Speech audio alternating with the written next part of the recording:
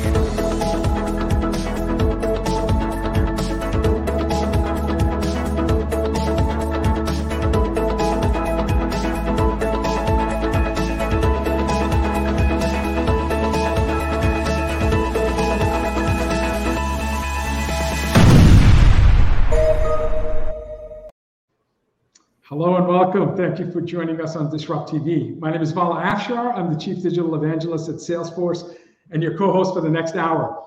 We welcome you to follow us on Twitter at Disrupt TV Show. Send Ray, myself, our distinguished guests, your questions live using hashtag Disrupt TV. It's my pleasure to introduce my co-host, Ray Wang. He's the CEO and founder of Constellation Research. He's the best-selling author of Everybody Wants to Rule the World, Surviving and Thriving in the World of Digital Giants. Ray's regular television and business technology contributor. You can see him on Fox Business, Yahoo Finance, Bloomberg, CNBC, and Wall Street Journal. In my opinion, he's one of the top futurists to follow on Twitter at RWANG0. Welcome, Ray Wang, to Disrupt TV. Hey, thanks a lot, Hat. Thanks for having me. Vala is the Chief Digital Evangelist for Salesforce, and also the author of The Pursuit of Social Business Excellence. Executives around the world are paying attention to every one of his inspirational, insightful tweets. And when he's not hosting, keynoting, or leading events at Salesforce, you can find him speaking on business TV outlets such as Bloomberg and posting insightful analyses on ZDNet. But as you know, it's never about us. It's about our amazing guests. And of course, who do we have to kick it off today? Ray, we have one of our favorite guests back on the show. In fact, you saw him on the video montage. Paul Daugherty is Accenture's Group Chief Executive, responsible for technology and Chief Technology Officer. He leads all aspects of Accenture technology business, overseeing Accenture's technology strategy, driving innovation through R&D in Accenture's labs, leveraging emerging technologies to bring the newest innovation to clients globally. Paul is a passionate advocate for gender equality in the workplace, strongly supporting Accenture's 50-50 pledge to achieve a gender-balanced workforce with 50% women and 50% men by 2025. As a sponsor of STEM-related inclusion and diversity initiatives, he serves on the board of directors of Girls Who Code and was recognized by the Institute for Women's Leadership with the Guys Who Get It Award for supporting diversity in the workplace and advancement of women, especially in technology and other STEM fields. Paul has been recognized as Computer World's Premier 100 Technology Leader, Retail's Week Tech 100, Ad Week 50, LinkedIn Top Voices, Business Transformation 150, and many, many more. He's the co-author of highly acclaimed book, Human Plus Machines, Reimagining Work in the Age of AI, and his new book, which Ray held up, By the way, I was so anxious, I actually wanted an early copy because I love this first book so much. The new book is Radically Human, How New Technology is Transforming Business and Shaping Our Future, which we're going to talk about today. He's a must follow on Twitter at Paul Daugh, PaulDaugh. Welcome back, Paul, to Disrupt TV. It's great to be here. A great way to spend a Friday with you guys. We're really looking forward to the discussion. Thank you, sir. Thank you so much. We are so excited to have you here, and we always want to get your perspective on the broader technology landscape. What are you seeing out there in terms of trends like metaverse or trends like automation and AI, or where are we going? And of course, you talk to tens of thousands of customers every year. What are they saying? What's going on, and where are we going towards the future? Yeah, it's a real, well, first of all, thanks for the great introduction. You guys always do a great job of setting the stage. And I have to say that the two of you are the guys who I always, follow and look at and watch on Twitter and everywhere else you post. You guys are always full of great insights. So it's great to be with you. It's an incredibly confusing time in the world. I think anybody, everybody is trying to figure out where things are going from all sorts of different perspectives, from the war to geopolitical to pandemic to job market to recession and concerns in markets and such. But one of the things that I'm seeing is a pattern that we started seeing during COVID, which is the technology cycle kind of breaking with its tradition of what it's done in prior cycles, which is kind of technology being cut and going down, and being a buffer for companies as they cut tech spending, in tough environments. With COVID, we saw that pattern break and companies investing in technology because technology became the lifeline for them to keep running their business. And it's obvious now. We all know that now. It wasn't necessarily obvious that would be the case at the time. And I think as now we're in a different cycle. That's in the past. We're in this different cycle with all this uncertainty.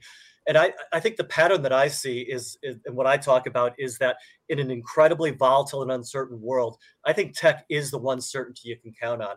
And that's the way I see companies acting. They're continuing generally tech investments and in many cases ambitious tech investments, because what they get from tech in better transparency into supply chains, managing lumpy and uncertain growth across customers with new insights and intelligence and analytics and such, we could go on and on. But the technology is providing the resilience that companies need in uncertain times, which is why I believe we're seeing a disconnect in that the strength of technology investment in companies from the decline or the pressure on GDP. And I think we'll see that continue through the decade. And I said it quickly, but continue through the decade. And that's a big statement, so I'll say it again. And I think there's 5 forces that will really shape how companies really invest in technology, why you'll see that happen for the next decade. I'll just say them really quickly. The first is what we call total enterprise reinvention.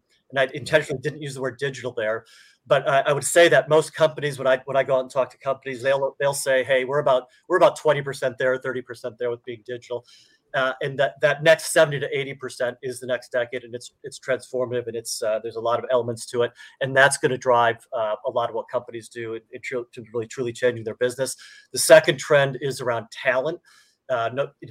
Even if there's a deepening recession and concerns around the job market, the market for tech talent won't change, and specialized tech talent will be the precious commodity through the next decade. And those that have it, will do better, and those that can become talent creators and control their destiny with respect to their talent will do better, and those that can train and develop and such and democratize technology as well. The third, that's the second, so it's total enterprise reinvention, talent. The third is sustainability. Only 6% of companies have linked their sustainability strategy and their tech strategy together. I think that's a massive mistake, because technology isn't just the measurement tool for sustainability. In many cases, in many industries, technology is the answer to sustainability problems, and you need to link the two together. The fourth is the metaverse. And maybe sometimes a bit of an outlier on this one, but I do believe, as we said in 2013, we had a vision report that said every business is a digital business. we got a lot of challenge at the time. People called me a lot of names at the time for saying that, but it turned out to be true. And I believe that this vision report we have this year that talks about Meet Me in the Metaverse, I think is even bigger in terms of the implications and the degree of change it called out for the decade.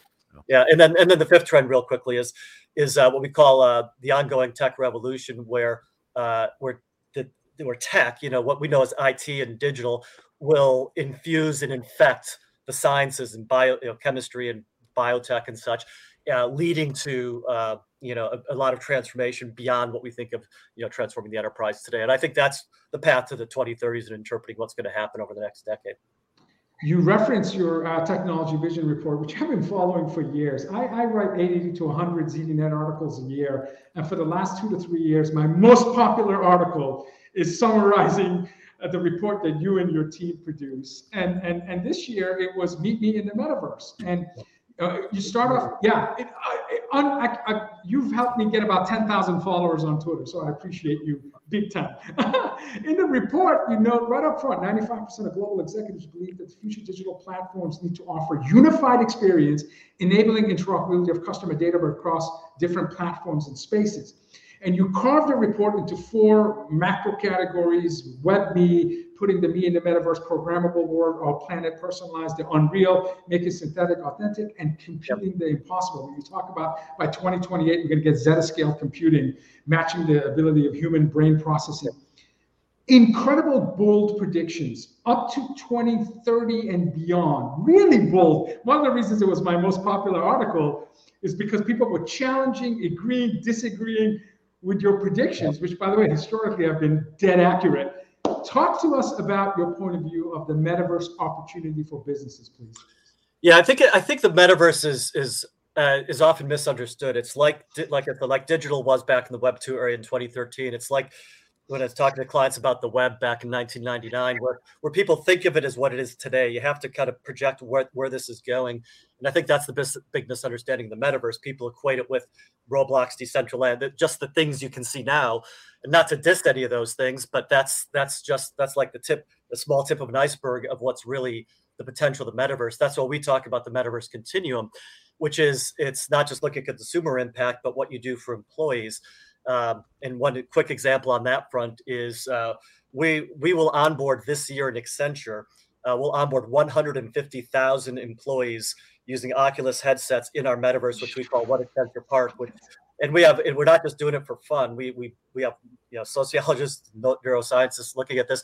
It's a demonstrably better learning experience, a demonstrably better cultural connection among our employees as a result. That by the way was an experiment we started during COVID because we didn't have a choice, but we scaled it up and it's remarkably successful. So that's consumer. So the iceberg moves from consumer to employee. It moves from customer facing things to things like digital twins.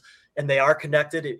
Digital twin, technology and manufacturing, you need to connect to the augmented worker in the metaverse. And that needs to, by the way, share some of the same fabric that you extend out to your consumer metaverse. So this sounds a lot like the internet, right?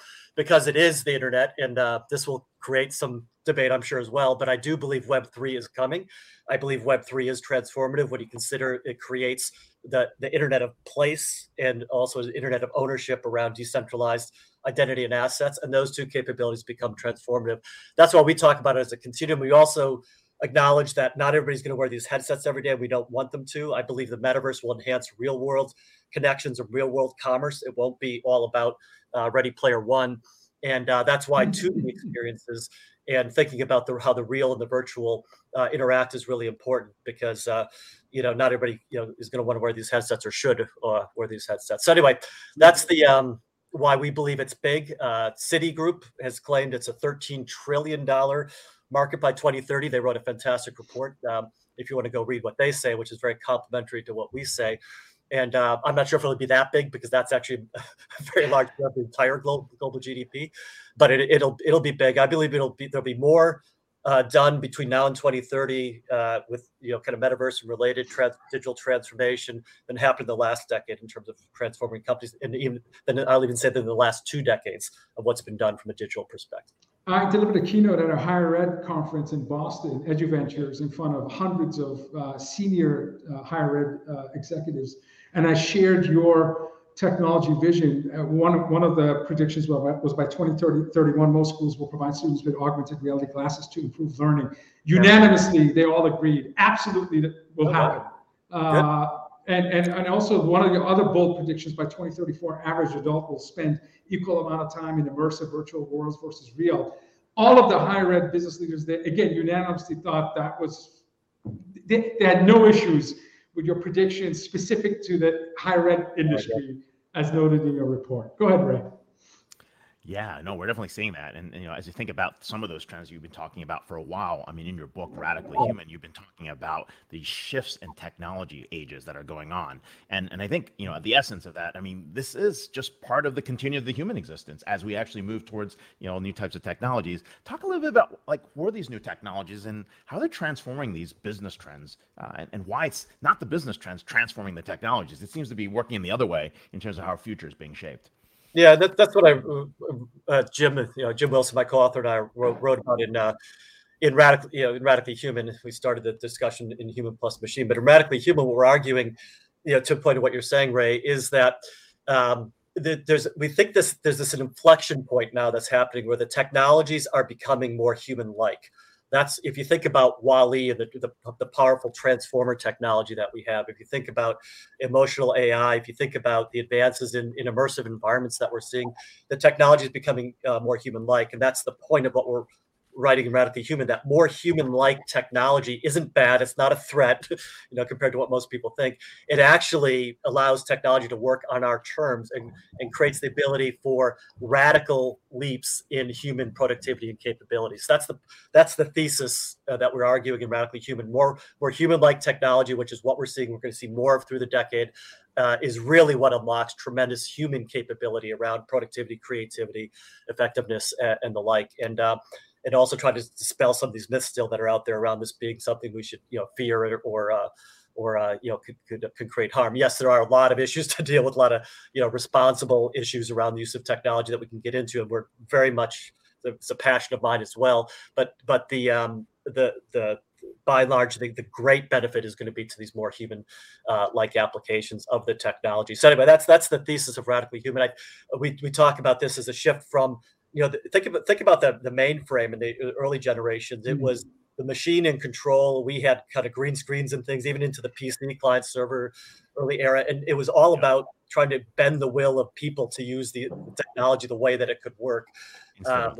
Stage management and such, and training. Then we had the Human Plus Machine era, which we wrote about in our first book, which was the collaboration. And I think in this next generation, it's really going to be about human capability, driving the way we structure business processes and using technology. And what I loved. Oh, go ahead. What I loved about the book, and there's a graphic that best describes what Paul just mentioned. The evolution of technology, machine-centric to collaborative to human-centric. And what I really liked about, and this is, please show that, Ray, as I ask the question, hopefully in the next few seconds. Audio visuals the way you guys do this. By the way, my highest recommendation book of 2022, and I've said this number of times already, just worth repeating. What I loved about it is the innovation framework IDEAS, the acronym IDEAS, which stands for intelligence, data, expertise, architecture, and strategy. And you end the chapter of the book with 3 truths and an opportunity. And the truths being that all companies are now technology company. The first truth. Second truth, companies have proved that they can wield technology to innovate and change with unprecedented speed. And we've been talking about speed forever, but this is really so many facts in this book that talks about unprecedented speeds. And the last is, in the human technology nexus, the human is the ascendant. Yep. Talk to us about the IDEAS framework, this innovation framework that starts with intelligence and data. And how did you come up with it, and why is it important, and what's the main takeaway from this framework? Yeah, the IDEAS framework, I think, is actually a really good tool for thinking about how you drive this change. You just kind of listed what the 5 components are, and maybe the most important component is the S, which is the strategy. We talked about three new strategies that you need to adapt, or that you can choose from, or mix together to operate in this new environment. And I'll give you a secret. The working title of the book was The Big Flip, because we believe what the IDEAS framework is talking about is flipping your assumptions on how you use technology. We believe companies have not been radical enough in using technology. Companies have been too incremental, and being more radical is key to the future. So in intelligence, for example, the subtitle of that chapter is less artificial, more human when we talk about intelligence. In data, we're talking about from maximum data to minimum, because in some cases it's the smallest data or the small fragments of data you have on the edge that are going to make the difference, not the massive data lakes and such. So we're in each chapter, we're kind of trying to flip the thinking and get people to think differently about the use of technology. And that's, at the heart of the ideas framework.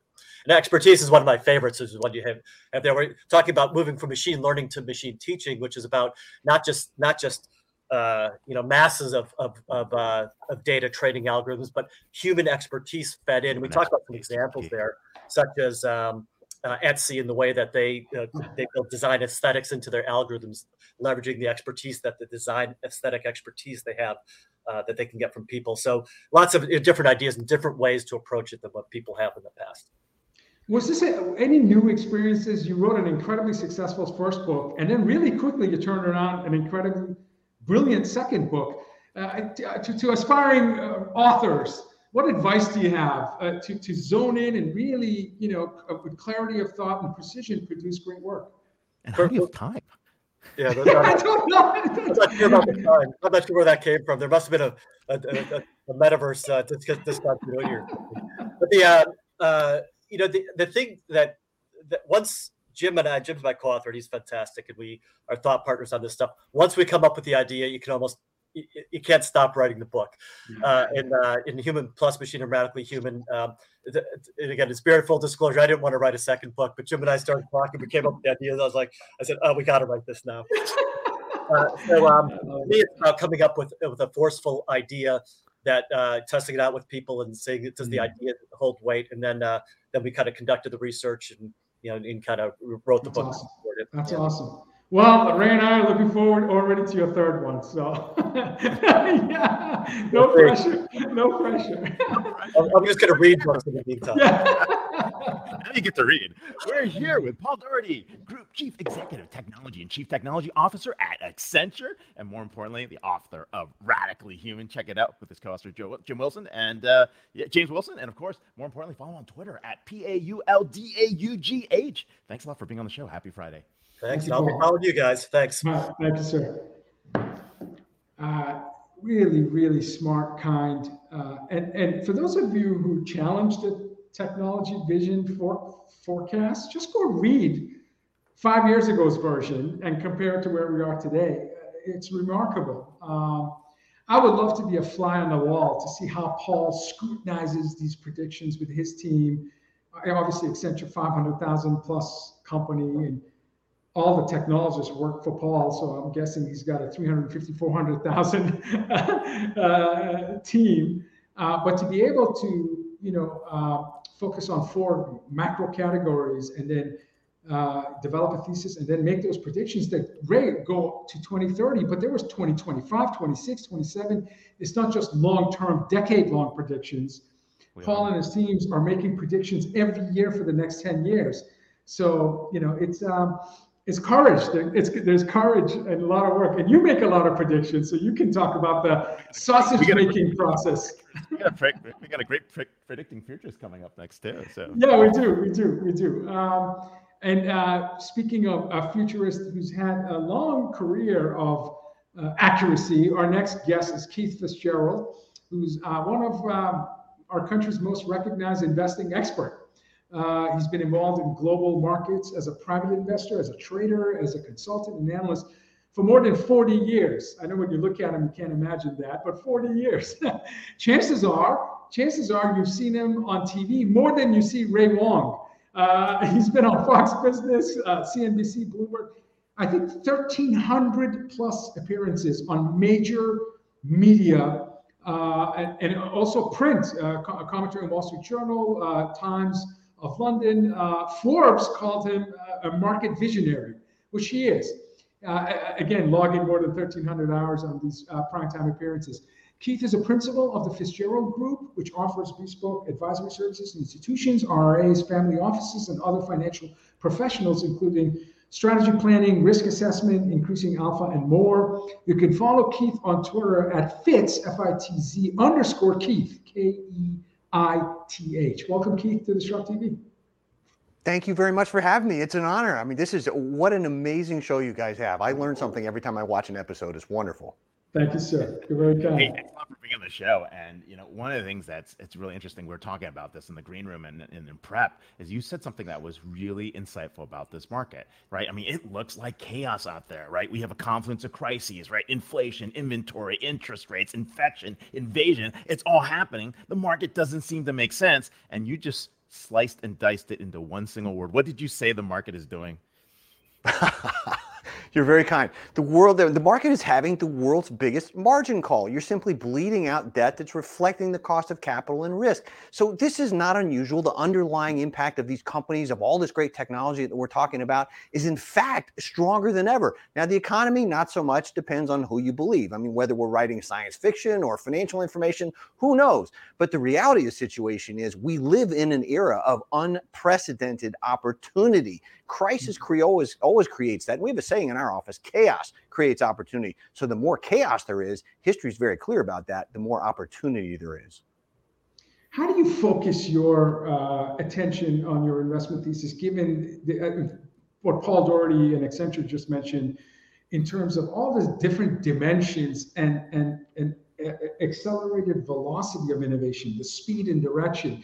We weren't talking about 5 years ago about crypto and blockchain and metaverse and immersive and AI. It just seems like in the last 5 to 10 years, you've had this just explosion of advancements across multiple dimensions of tech. How do you focus your time and energy?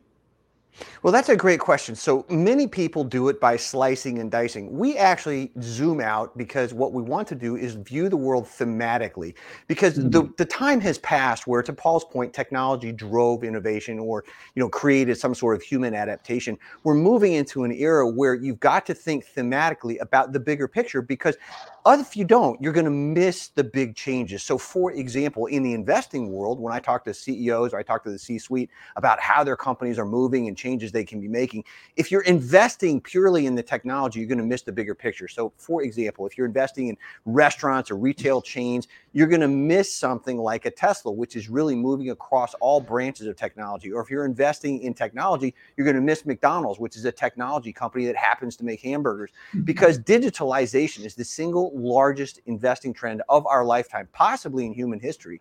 And so we look thematically. We've got 5 biggies that we go through. Every investment, every consultation, every technology has got to fit in one or more of these trends. So it's digitalization, dislocation, diffusion, distribution. These things are what's driving our world, and they cross the boundaries that have been previously established. And that's, interestingly enough, where both the opportunities and the risks intersect. And this is early, because Paul mentioned 10 to 20% on the digitization roadmap. So do you agree that we're really early when it comes to this area? Well, I think we're actually even earlier than that. No disrespect to Paul, but I think the executives I talk with are not yet there. I mean, they're still talking about stuff like, how are we going to implement a specific experience, or what are we going to do to move this widget to that widget? The companies of tomorrow are going to be experientially driven. They're going to be immersive, and they're going to be designed to make their customers the best, not merely sell the best car or the best software or the best device. So the adaptation that's got to take place as a function of that right now, if you work backwards, is extraordinary, because the companies, the CEOs of tomorrow, have got to start thinking about this stuff today, or the world's simply going to pass them by. Wow. Yeah, this makes a lot of sense. And we love your model on the 5 Ds that you're talking about. And as you talk about, like, a lot, right? I mean, this is one of the most exciting times in recorded history. And you've talked about why it's important, in terms of tracking everything from how capital is being directed. How does tracking capital flows influence where trends are heading? Because I think you do that better than most people I know. Well, thank you. So we break it down very simply. Money, to a point I make on television, I think you and I've talked about several times, money is like water. It's going to go to where it's treated best. Now, sometimes that's immediate sales, but many times, and this is the link that a lot of people are missing today, many times that's driven by the development of tomorrow's future. Now, Apple is a great example of that. That company is 5, 6, 7 years ahead of where the world is going consistently. And so if you look at Apple today, I mean, how many times have you seen seen me talk about this on television, Ray and Bala. Somebody will say, oh, well, they're only selling so many iPhones. Yeah, but if you're still thinking about Apple as an iPhone company, you've totally lost the plot. They're looking at it as a platform. They're moving health, they're moving data, they're moving information through that thing. With 1 billion installed users, what you're talking about is a company that can transform the world, influence consumer behavior, and boost margins at the touch of a button, the introduction of a few lines of code. So transforming this process, Ray, is about where the capital is going just as much as where it's been. And that's the linkage that a lot of people don't understand. A lot of people in the C-suite, when you see the lights go on, you start talking about structural changes. That's the moment I find most executives actually go, aha. I mean, that is a huge wake-up call, because it's not just about what the world used to look like, but about where it's going to go. And the markets are always a forward-looking mechanism, which is why we have the approach we do. Okay, and you're referencing Apple and the famous Think Differently and the Wayne Gretzky quote of where the puck is going, be forward-looking. Here's an example. I've heard you talk about just in time was a business school topic for the last 50 years, from 1970 to present day. But post-pandemic, it's going to be just in case, GIC instead of GIT. And you said in a few years, it's going to be MINI, M-I-N-I, which is a term you coined. Talk to us about MINI and why you think that's the new thesis that needs to be developed. Well, this is where I think the world's going. Again, I'm viewing this as a structural change. So just-in-time delivery came into vogue in the 70s, Deming and all his manufacturing. The Japanese really put it on the map when they brought cars to the global market. And for years, it was the de facto standard in business schools worldwide. It still is in many regards. But when the pandemic hit, we got just-in-case delivery or just-in-case manufacturing, because suddenly just-in-time wasn't good enough. Companies didn't have the supplies they needed. They couldn't get what they needed to make the raw material to produce the finished product. But even that's not the end game. If we go forward and we look at 3D printing, we look at data utilization, we look at synthetic biology, you're going to see what I believe is called MINI, which is manufactured in case you need it or if you need it.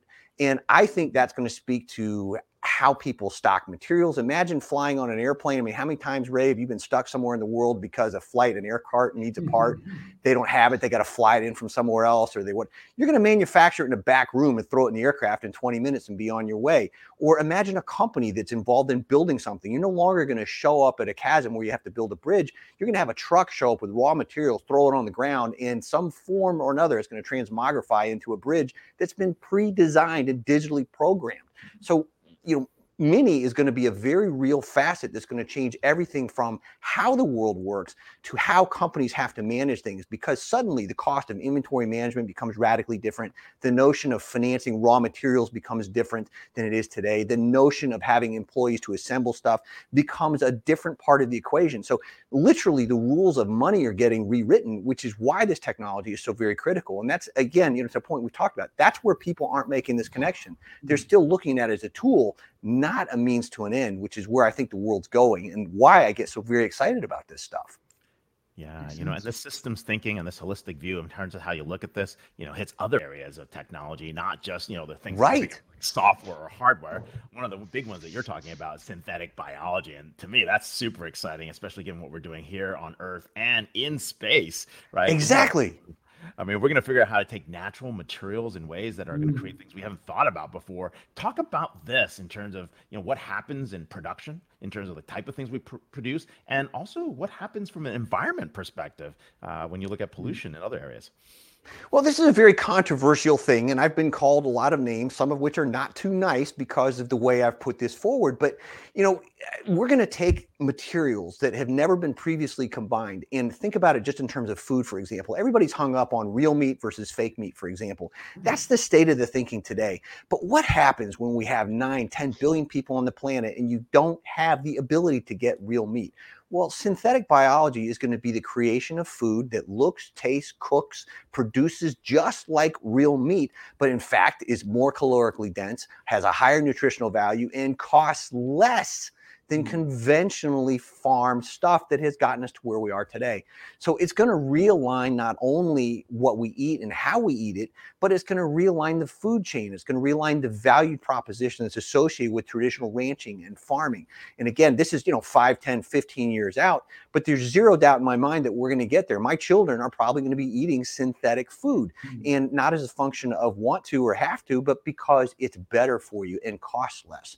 So this irony that inflation is driving the cost of food higher today, 5 or 10 years, it's going to be how fast can you get it production, and the cost is going to be 100-fold lower than it is today, which strikes people like it's totally counterintuitive, but I think that's where the world's going. Very powerful. Before I ask you my question, tell us about Five with Fitz, your background. Thank you for asking. So Yeah, Five with Fitz is an irreverent look at the markets every single day. I've written these as my own personal trading notes. It's daily. Yeah, it's daily. It's every day the market's open. 5withfitz.com is how you find these things. I frankly began publishing them on a lark because somebody said, hey, these might be interesting. And so I started putting a couple things up on Twitter. I had no idea that so many people would find those helpful and so valuable. But it's literally my stream of thought every single day, direct from my inbox to yours, about where I see the markets going, what certain things mean, how money is moving, why money is moving, which trends we're looking at, what headlines actually mean. Because one of the fundamental problems with Wall Street, and any retail investor deals with this, just as any executive deals with it, is that Wall Street frequently says one thing and does another. So having spent 40 years in global markets, I like to think I know a thing or two about how that actually works. And so what I do is I share that information, that perspective, a lot of times that Wall Street won't tell you or can't tell you, and many times Washington doesn't know. So the thinking behind Five with Fitz is very simple. It's actionable. It's information that you can use, and it's all in 5 minutes or less. So you can have a cup of coffee, then print it out and use it as fire starter if you want. I love it. What incredible amount of discipline and resilience for you to be able to produce daily nuggets of wisdom. Not 1, not 2, not 3, but 5. That's pretty awesome. Ray and I try. I mean, I'm not the smartest guy in the bunch, but again, experience and reference and consistency, that's what really drives technology. People don't talk about it. They think it's all bits and bytes, but it's not. It's the human experience. It's the brain. It's how you assemble pieces. So it's a constantly changing puzzle. And again, people view that as a threat, but I think it's an opportunity. And if you look at human history, our desire as humans is to constantly better the world around us. And challenging or not, that's where we're going. You dropped a nugget of wisdom at the beginning of our segment, and I want to go back to it. You said most successful companies are going to be those that focus on customers wanting to be their best, not just having the best car or the best shoe or the best food.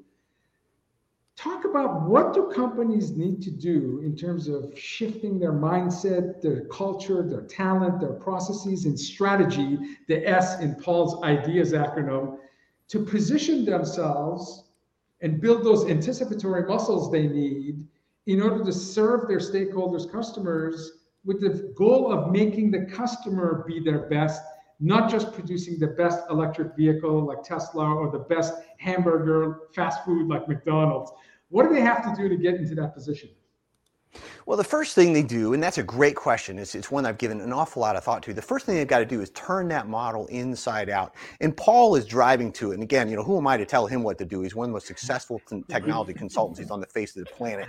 But I think you got to turn that model inside out. So it's not just educating employees. It's not just putting an immersive experience together. It's about a company that collectively makes the best products they can possibly field that match up to the experience that is a customer.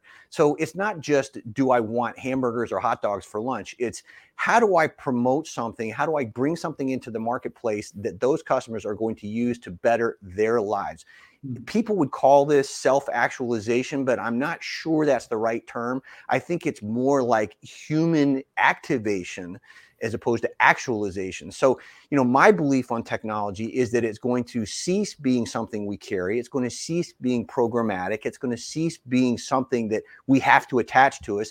It's also going to cease being something that's served up to us based on a collection of common needs or commonality. So this Facebook, Twitter model right now that is largely associated with what are you looking for and let's pair you with like ideas, it's going to be something that is completely immersive / transparent based on how the world functions and people live. So that's the betterment part. It's kind of getting into that Star Trek self-actualization model that supposedly is 400 years in the future, but working backwards. I think money goes away. I think disease goes away. Famine goes away. A lot of the things, we have more computing power and more smart minds working on these problems today, that the world is naturally going to evolve to the best that we can be as opposed to the worst.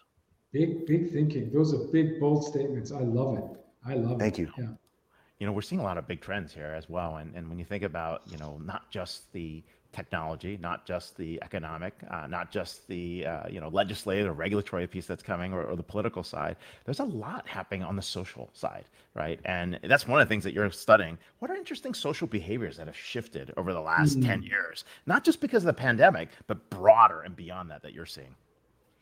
I think one of the biggest is what we call dislocation, and there's diffusion. And I think the biggest single challenge, the pandemic dramatically accelerated this, right?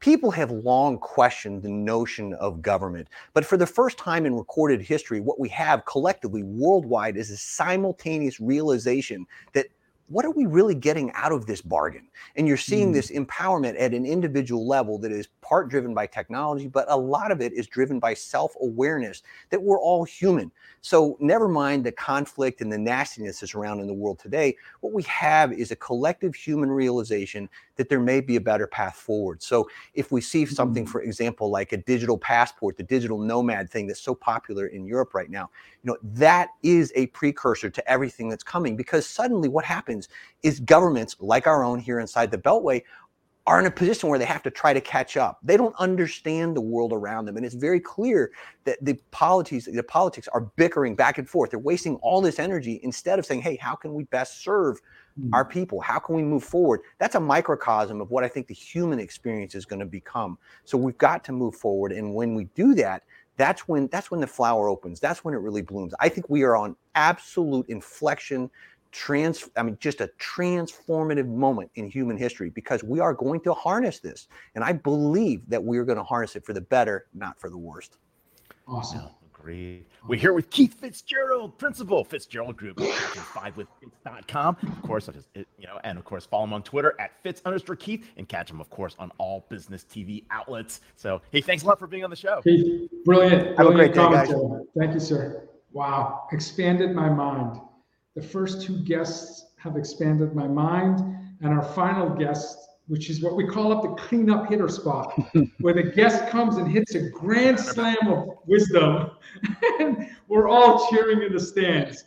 Isaac Sokolow, President, Chief Information Officer at Star CIO, a technology learning company that guides leaders on digital transformation. Isaac is a lifelong technologist. He serves as a startup CTO, Chief Technology Officer, and transformational CIO. He founded Star CIO with the belief that agile ways of working and data-driven practices can empower diverse teams to drive transformation. These are important beliefs. I love the word diverse and agile and data-driven. Isaac is a writer. He's a keynote speaker. He's the author of Amazon bestseller, Driving Digital, The Leader's Guide to Business Transformation Through Technology. And the success with that book led to his newest book, Digital Trailblazer. Boy, does my company and I love the word trailblazer.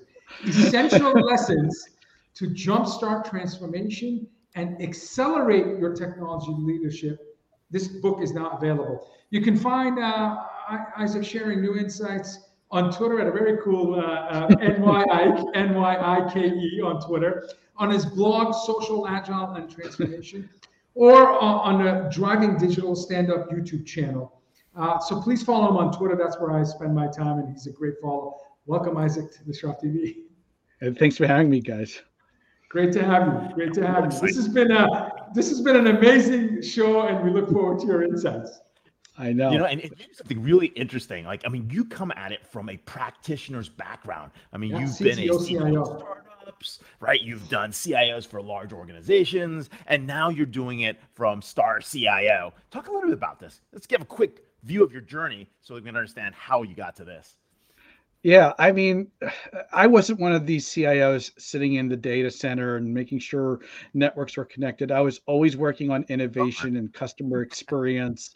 I was always working on data and analytics products.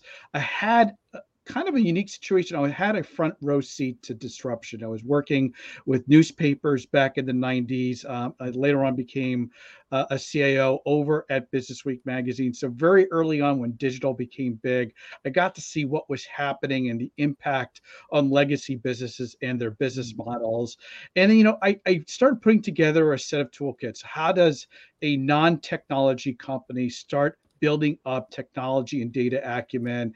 How do you bring agile into a non-traditional, non-technology business? How do you bring cloud into a non-technology business? What does citizen development really look like when you start actually bringing hands-on technology to business users? And that became, my playbook in driving digital, and it really became how I was educating leaders that I now talk about in Digital Trailblazer. That's amazing. Do you love writing? Because we're so fortunate. On one show, we have two technologists who've written amazing books. But you're a unique. that's a unicorn club. I don't know too many CIOs. Not because they're not incredibly smart and articulate and they can write well, but very few actually take the time to share their lessons. What was do you recall the inflection point, the point in your career where you realized, man, I got to put pen to paper. I've got a lot of good lessons that I want to share with my community. Was it someone that influenced you? How did you get on this journey? Yeah, it was somebody. I was doing a startup back in 2005. It was a social startup. Facebook wasn't even big back then. And the person said to me, Isaac, you need to plug your social travel website into the blogosphere. And I misinterpreted that and decided to sign up for a Blogger account and start a blog. And I did just that. I just said, well, I just learned something here. Let me go write down my notes. Let me go share with the world how to go do this piece of technology. And I just continued to do it. Nice. Over the years, my blog is now 16 years in running. It's got over 500 posts to it. I then added speaking onto it when I became a CIO in enterprises. And I said, look, best way for me to get to conferences and get the company to fund them is for me to come and speak to them. And that's how I ended up speaking. But you're right. It took a tremendous amount of effort and patience and diligence to say, how do I take something, put it in words in such a way that people can understand it? And it's just stayed with me. And, at times it's a little bit of a way to get some frustration out. At times it's a little bit of ways to just share with the world something that I've learned. And now I use it. I love meeting people. I love hearing what their experiences are, what their questions are. The new book, Digital Trailblazer, really came from a set of questions, people who were second and third direct reports to CIOs, CTOs, CDOs, and said, how do I navigate my career? There's so much technology out there. I know a little bit of DevOps. I know a little bit of product management. I can't there's not enough time in my day to fill and figure out, how do I do this transformation thing? How do I really be effective helping my CIO and my business transform the organization? And that was the impetus for the book. I don't want to label people, but I consider myself an introvert. So speaking, engaging, it's exhausting. Like I'm drained after this show. You can't imagine. It's like I ran a half marathon because I'm trying to absorb all these wisdom that our guests share and try to keep up with Ray, which is like he's been in the metaverse for 20 years. So, do you consider yourself? Are you an introvert? I mean, I don't mean to say that CIOs, CTOs are introverts, but is it difficult for you? And when you advise CIOs to write more, because what I see behind you is legacy work.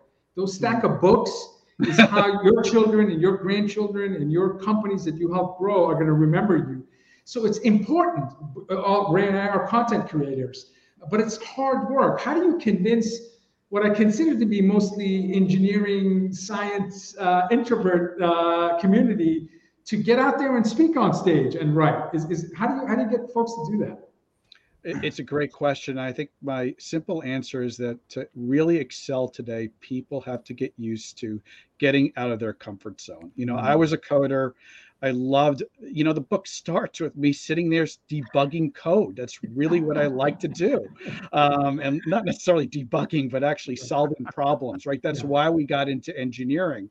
And if you look at engineering today, my son's going to get his degree in engineering. A lot of what people are learning is how do you work as a team? How do you collaborate? How do you create multidisciplinary teams? How do you navigate your way through a program when you really don't know what the endpoint's going to look like? You're going to continue to evolve that. And then how do you sell your idea? Right? How do you go to your CIO and say, I have a great idea I want to go work on? How do you go to your board and say, look, there's an emerging technology that we need to, that's the hard part, but that's what transformation is about. That's what innovation's all about. And so, I tell people, look, yes, maybe your first step isn't going on stage. Maybe your first step is going on Twitter and just sitting on a Twitter chat, and maybe then later on you're participating on it or asking a question at a conference. But you're engaging. You're getting out of your comfort zone, doing something where you're going to be part of the living world where you're contributing, and then slowly but surely get used to doing these kinds of things, and then you're ready to go out and say, you know what? I don't mind saying something that's wrong. I don't mind saying something where an expert in the room is going to say, you know what, I think you're wrong about this. And you have a way of responding to that because you just get used to it. And one of my favorite books, we're talking about books on this show, Alan Alda has a book about stand-up comedic act and how to how to improvise. And a lot of what we do when we're running workshops and we're speaking is being able to improvise to the situation that's in front of us. That's what leaders need to be able to do today, right? Improvise to, we have a pandemic that's hitting us. We have a recession that's hitting us.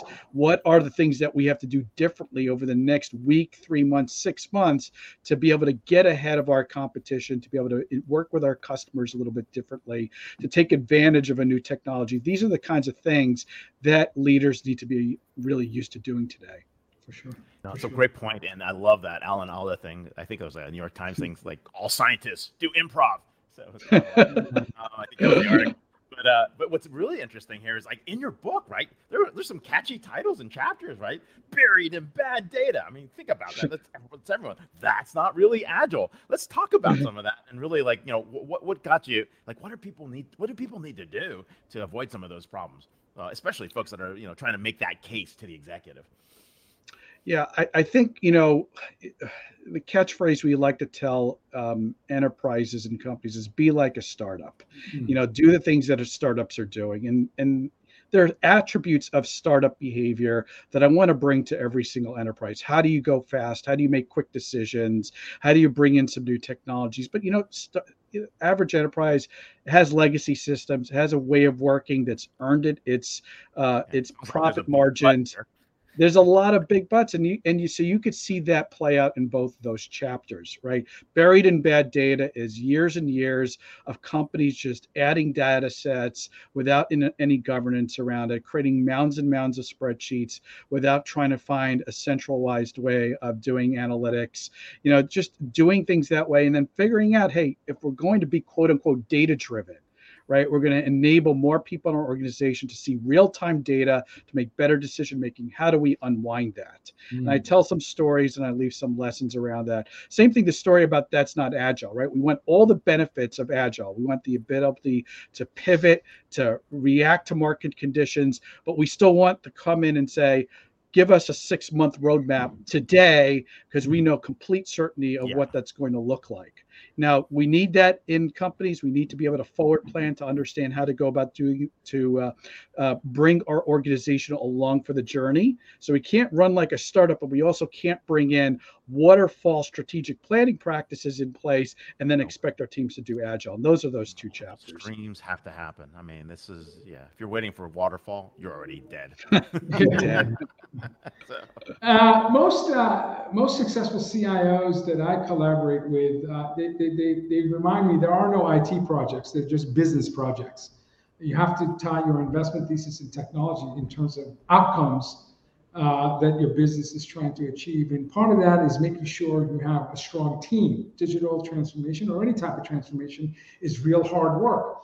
So you talk about what CTOs and CIOs and CDOs need to do. Anybody responsible for technology in the company is always develop and cultivate and strengthen your bench strength.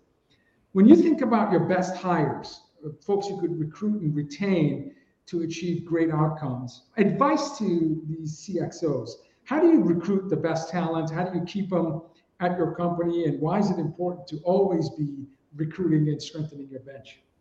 Yeah, I mean, I think the fundamental part, as you hit on, is that C executive needs to be spending their time out in the field with customers, out with their executives. You talk about why we're only 20% of the through the journey of transformation. Well, for one thing, the endpoint is changing, right? Every few years we see a new endpoint, right? So we're always going to be transforming to an endpoint that's 4 to 7 years out. And that when we sort of get there, we're going to have more things that we're going to want to be doing.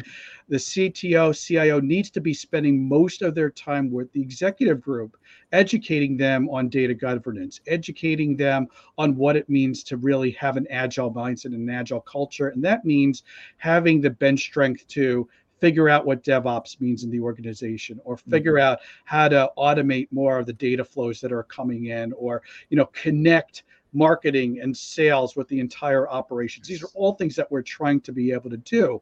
So we need our lieutenants to be doing that. And the lieutenants that I'm looking for are people who are really good at asking questions, right? Not lots of questions, but really, broad questions that connect, where is the business going? What do customers want?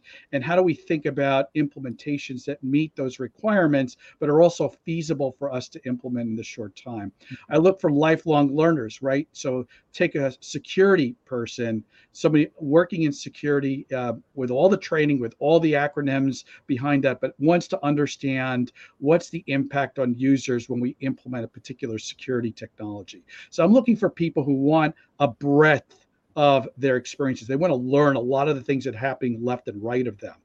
And the thing that I need to do as the CIO and CTO to make them successful is put them through experiences. Let them go out and facilitate a meeting, a brainstorming meeting or a solutioning meeting, even when they've never done it before, because they need that experience if they're ever going to take an idea that they really have and sell it to that board again and sell it to the executive group. So I'm looking for people who ask questions, look for breadths of experience, know how to partner, and ultimately know their world really well. I mean, that's usually where we start from, which is why our hiring processes are all messed up. We tend to look for people who have all the skills. That job description has 150 things on it.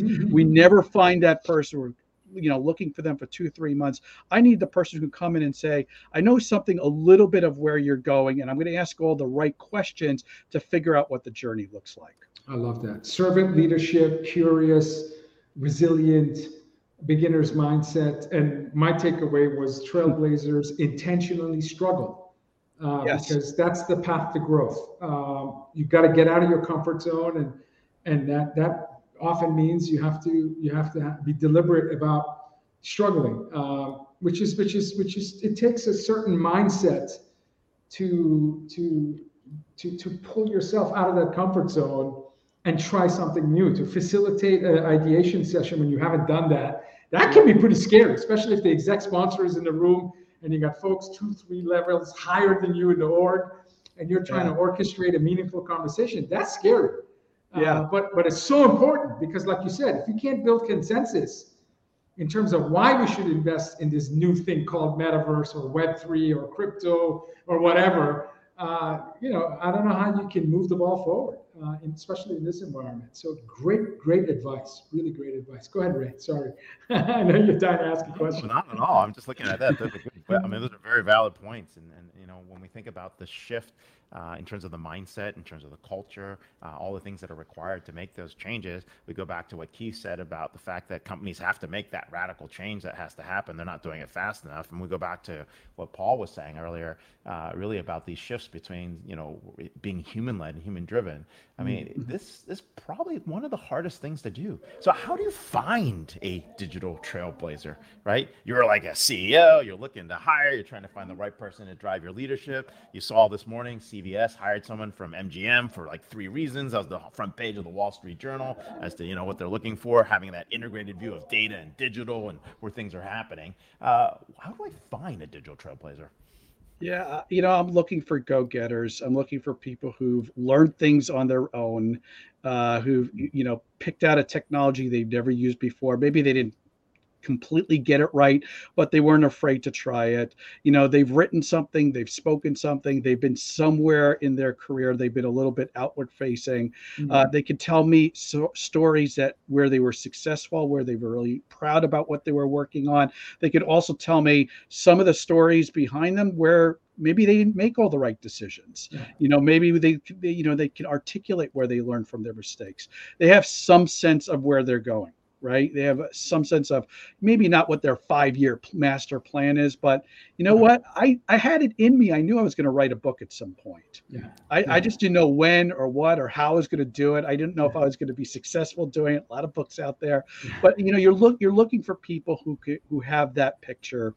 And most importantly, there's a kind of a give and take that you're looking for. Somebody who has conviction about their ideas, but is also an active listener and can adapt to some of the things they're hearing, adapt to using data as a way to evolve their thinking, and then really see where markets are going, really see where where customers are going, saying, look, I probably can't pitch this today. I probably have to wait a little bit before I go in with this idea. Yeah.